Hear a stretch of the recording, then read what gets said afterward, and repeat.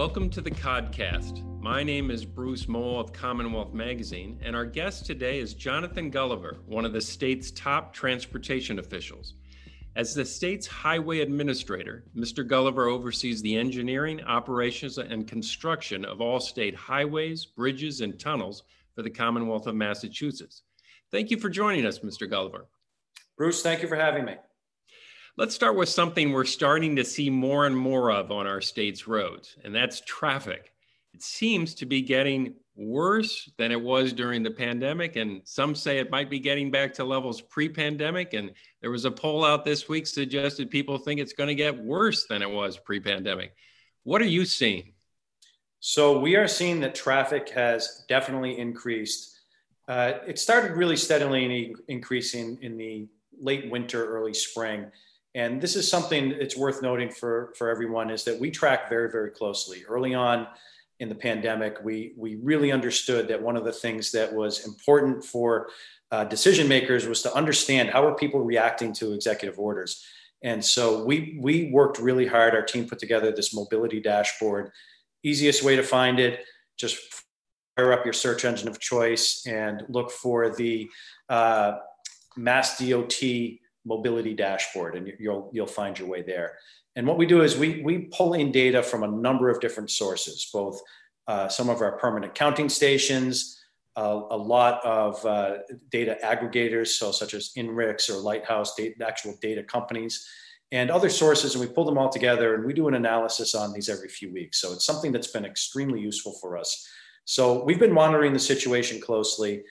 And we really saw a pretty quick rise in traffic volumes, again, early spring this year, and it's been steadily increasing. And this past week, in fact, we saw numbers that were pretty much 2019 levels. They are right back to where they were. And now last week was a holiday week, so keep that in mind. But still, we're seeing that they're coming back very, very quickly. And there's some roads, in fact, they exceeded on time to time at this point.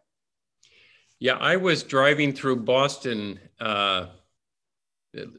this week several times, and it felt like, 4 miles an hour, here we go again on the expressway. And I don't know if perhaps there was an accident somewhere along the road, but I was coming north into town from the south, and going south, it was incredibly congested, and I can't tell you how many times I hear people say this. Oh my God, we're already back there, and then you'll hit a stretch where it's not so bad during some of the day. And yeah. So let me ask you about that. There's these different perceptions. It's back, but it's not quite the same, right? That's right. It's different. And you mentioned a couple of the roadways that bounced back quickest. So the Southeast Expressway was one of the roadways that immediately really bounced back. And a lot of people you had a lot of friends on the roads, no matter what time of day you were traveling on the Southeast Expressway.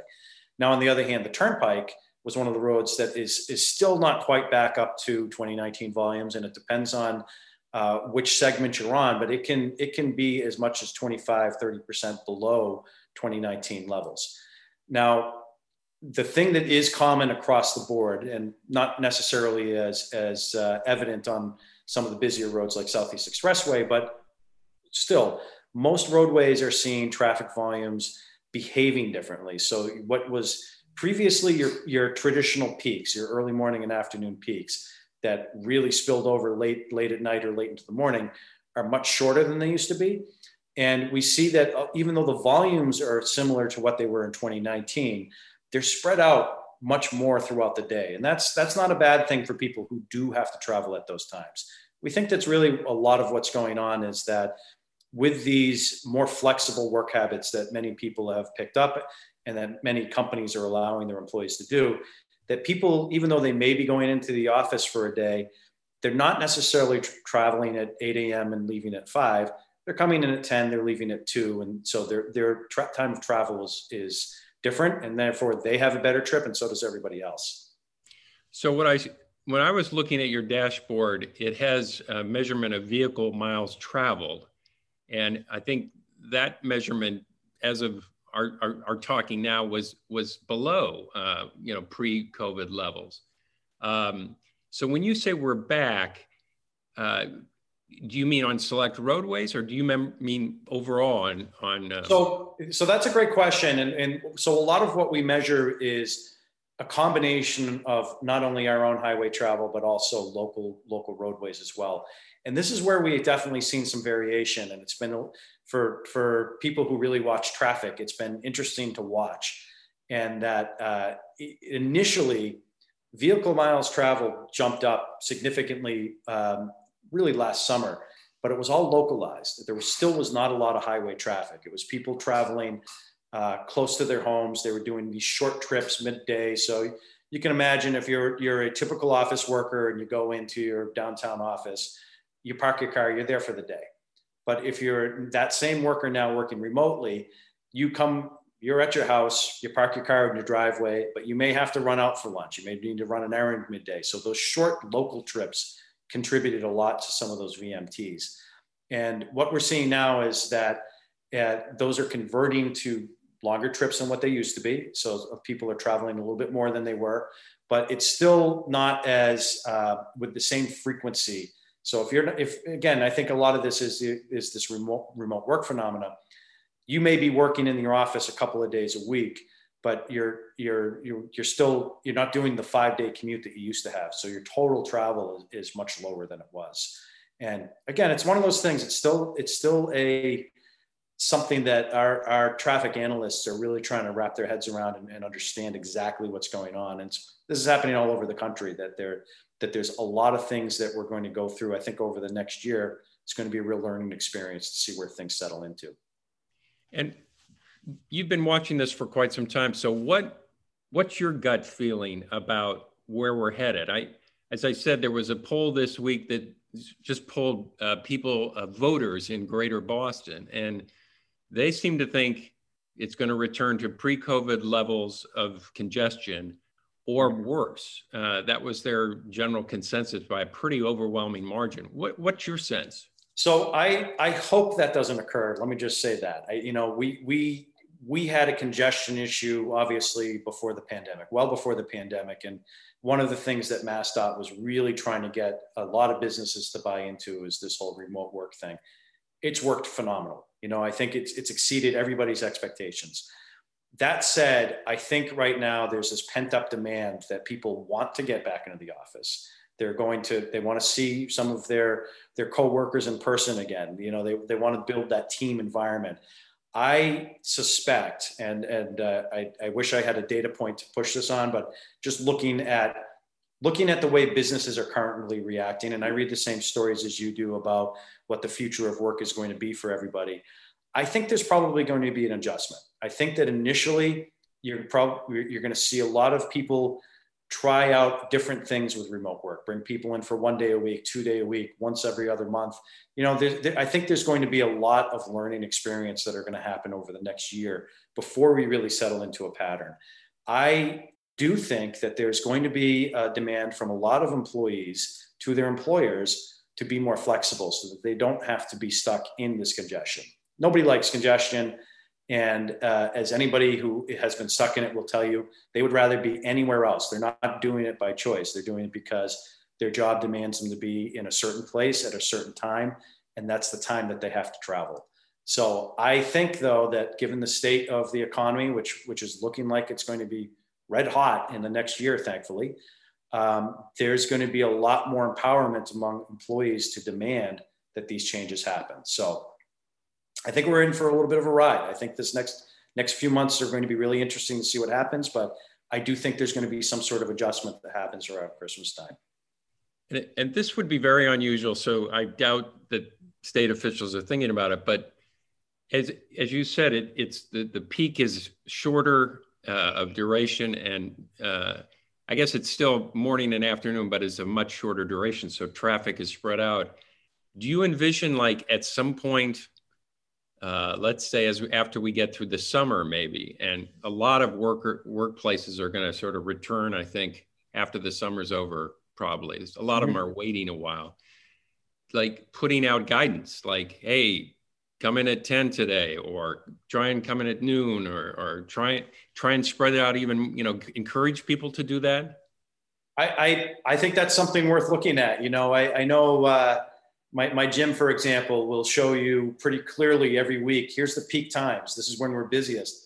That's not a bad thing to maybe not tell businesses, hey, this is when you should bring it in, but at least give them the information so they can really see clearly that certain days of the week, certain times of the day are much busier than others. And you know what? They might want to be flexible with their employees and allow them to travel at some off-peak hours. So, you know what? We have again, the nice thing about this mobility dashboard I mentioned earlier is we now have that data to be able to publish and let people see that. So I think that's an idea worth pursuing.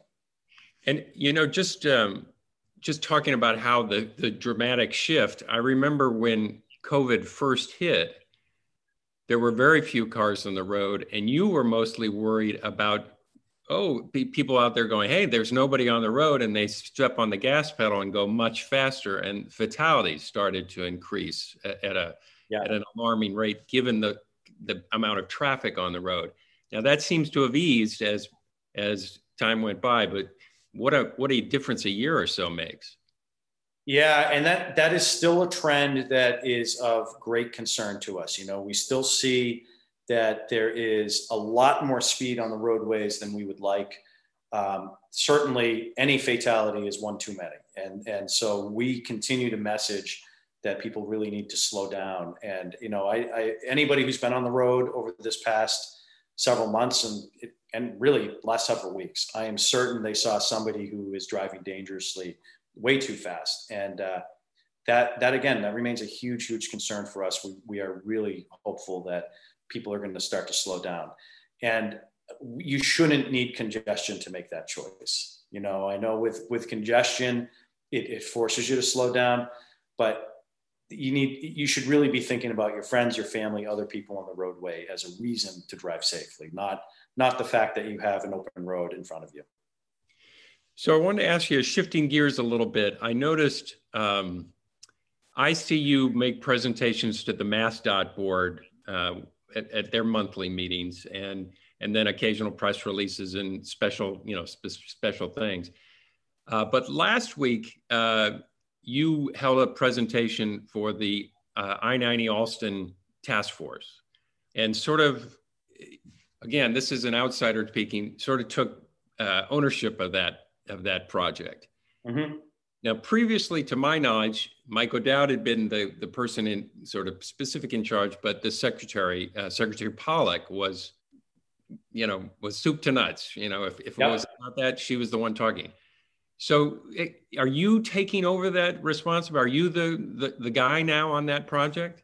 Well, I will say that I'm trying to get more in front and be a front-facing person. I think for starters, Secretary Pollock just did a tremendous job on that project, and I will tell you right now, she is unmatched in her ability to dig into details on multiple issues. So it was always amazing to me that she had the bandwidth to do everything that she did and be so engaged in projects like Allston and many others.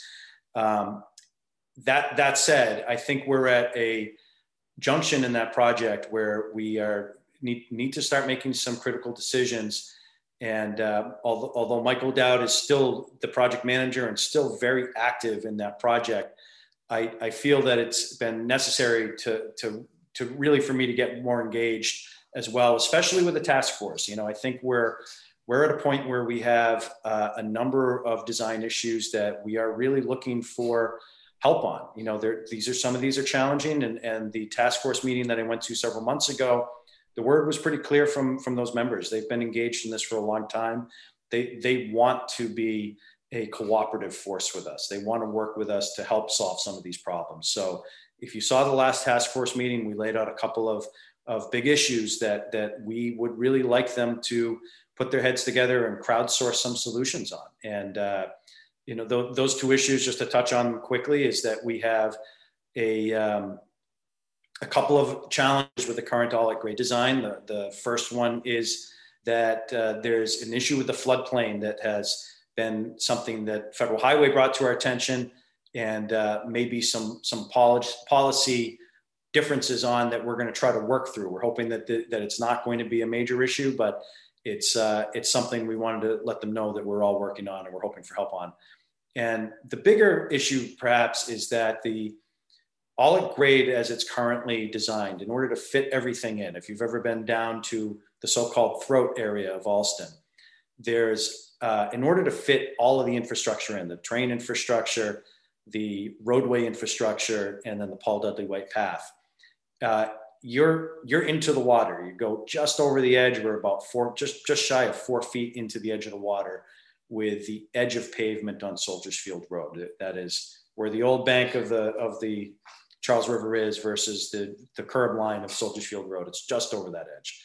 So we recognize that from a policy standpoint, to pull that in by 4 feet makes a lot of sense. And the challenge there is that we need to figure out where we get that 4 feet from. And we have some very difficult parameters. You know, there's some, we feel that on the turnpike side, we're at the limits that we can possibly shift. We can't get much smaller there. I know DCR also feels strongly about their lane configuration on Soldiers Field Road, and then the MBTA and Keolis feels the same about the commuter rail lines. So there's some space to get, possibly by tweaking things around the edges a little bit on each one of those. And I think the challenge is to try to figure out where the best place is to find that space. But that's what we're really looking at right now. I was trying to explain this idea of 4 feet with all this infrastructure, and the people I was trying to explain to were just shaking their head. 4 feet? That's what you're fighting for. Yeah, it is sort of amazing. It is. It's just such an incredibly tight area. I know, and it seems like a space that you can stretch your arms out to is just so small that we should be able to figure it out. But it really is. We're down to that level. That every inch counts out there, that there's just so little space to give right now. So again, we think we have some opportunities, especially if we bring all the parties together.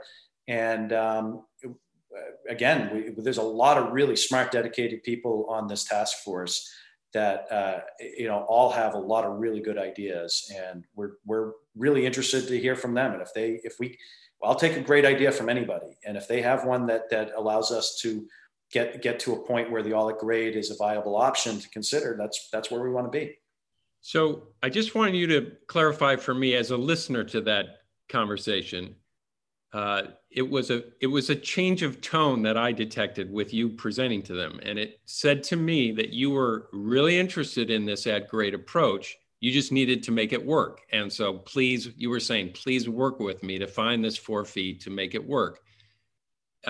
Is that an accurate characterization, that's what you'd like? There are other options out there, but that's what you're aiming for?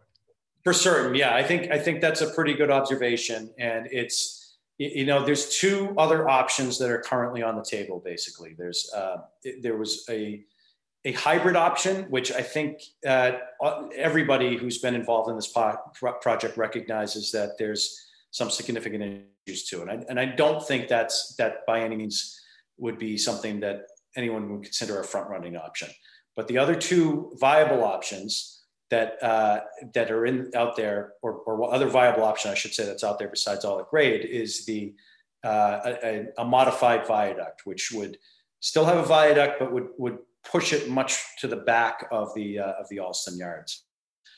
Now, we've never been out there saying that we have one preferred alternative of the other. The secretary is going to make that choice. I think we all hope soon. We'll have enough to be able to do that. But really, I think the important thing is we need to present him with options that we know are feasible and that are not going to have significant challenges to them, so that we have a great chance of getting through the permit process. Because there's still big project like this, just like numerous other projects that have come before, there's a lot of tripping points. So I think we have, some good opportunities here. We don't have a strong preference one way or the other, but I will say that from an infrastructure standpoint, there's certainly a lot of benefits to not having a future viaduct there.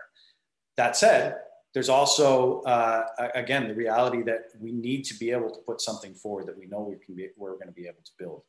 And I know you've been following this project closely, and there's a lot of competing interests on this, I think, to say the least. And lastly, I just want to ask you about timing on this. It seemed like by the end of the year, you hope to sort of reach some sort of conclusion about this and maybe get a preferred alternative at that point.